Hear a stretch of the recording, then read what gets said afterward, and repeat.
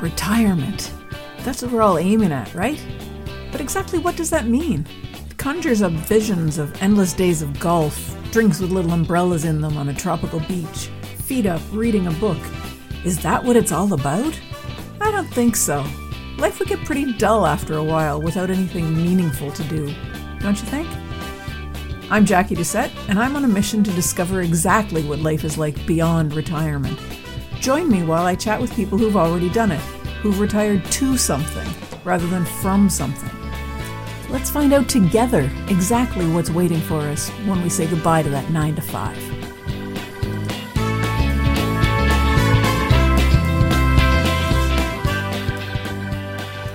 Hi everyone, welcome to episode 133 of Beyond Retirement.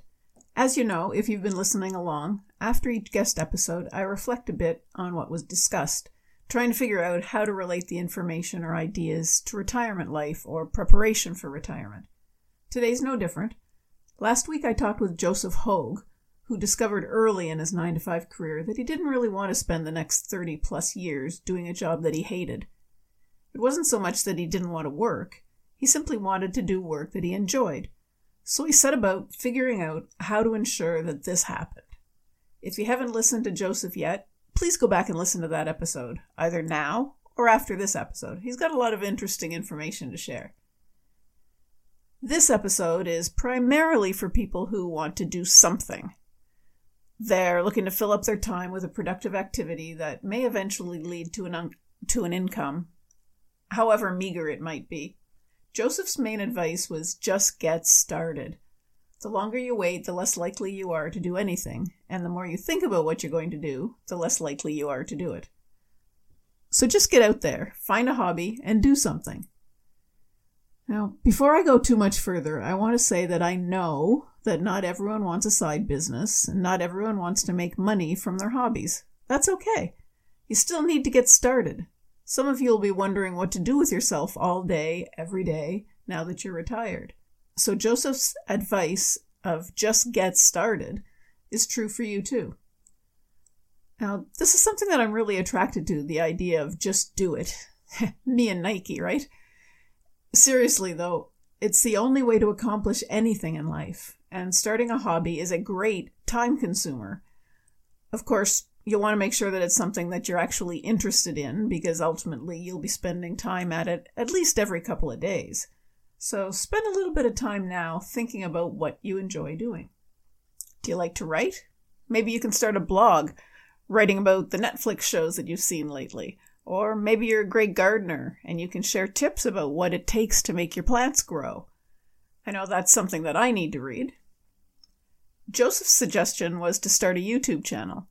I think that's a marvelous idea, because YouTube is certainly one of the major search engines these days, right? You can find videos on just about anything. It doesn't matter whether you want to make money at it or not. If you want to, you can, but it's not a necessity. There are YouTube channels and blogs out there for any topic or idea you can think of. Joseph made the point that regardless of whether you start out aiming to monetize whatever you're doing, at some point you'll be able to make money at it. And why not do that if you can? Who's going to turn down a little extra cash? But if you really don't want to make money and someone is trying to force you to take the money for what you're doing, you can always give it to charity. I thought that a great idea for a blog or a YouTube channel would be a journal of your life, just recording what you do each day like a diary. It'll be a great keepsake for your grandkids. I wish I'd had some stories from when my grandparents were young. Well, my grandparents were young. I wish I'd had some stories from my grandparents' lives when I was young, because I didn't really know them very well. And now I'd like to look back and see what kind of things were going on in their lives. Anyway, how do you figure out what to do and if it fits in your post-retirement life at all? I guess first you have to decide if you're really interested in pursuing a hobby that can turn into a side business. I'm going to assume you are, because there's no point in taking this topic any further if you're not interested in it. Then you have to figure out what it is that you're interested enough in to want to pursue it so doggedly, because, quite frankly, having your own business isn't for the faint of heart. It should be a real passion, or at least something that you're willing to do every day, like I said. Do you like to collect singing fish on plaques? Or maybe you've been interested in crocheting or macrame? Or maybe you play a musical instrument? You get the idea. It doesn't really matter what you're interested in. You can tell someone something about it that they didn't know. Or you can research it and learn as you go, like the reporter does. A reporter is someone who doesn't necessarily know a lot about something themselves, but they learn a lot and then they share. Whether you know or you don't, either way, you can start a YouTube channel if you want to. And the next part after starting the channel is publishing. Publishing is scary. Unless you've always been an actor of sorts and love to be in the limelight, it's going to feel at least a little bit awkward being on a video. And as Joseph says, your first few videos are really gonna suck. Everybody's do. You just can't escape that. So don't keep fiddling until they're perfect. Just record them, post them, and move on. You get better with experience. At least I hope that's the case. I went back and listened to a few of my first podcast episodes recently. I really had no idea what I was doing back then. I'm not saying I'm a pro right now either, by any stretch, but I've learned a few things along the way, and I really hope that the episodes are getting a little bit easier to listen to. Anyway, the next thing that Joseph discussed was how and where to find content.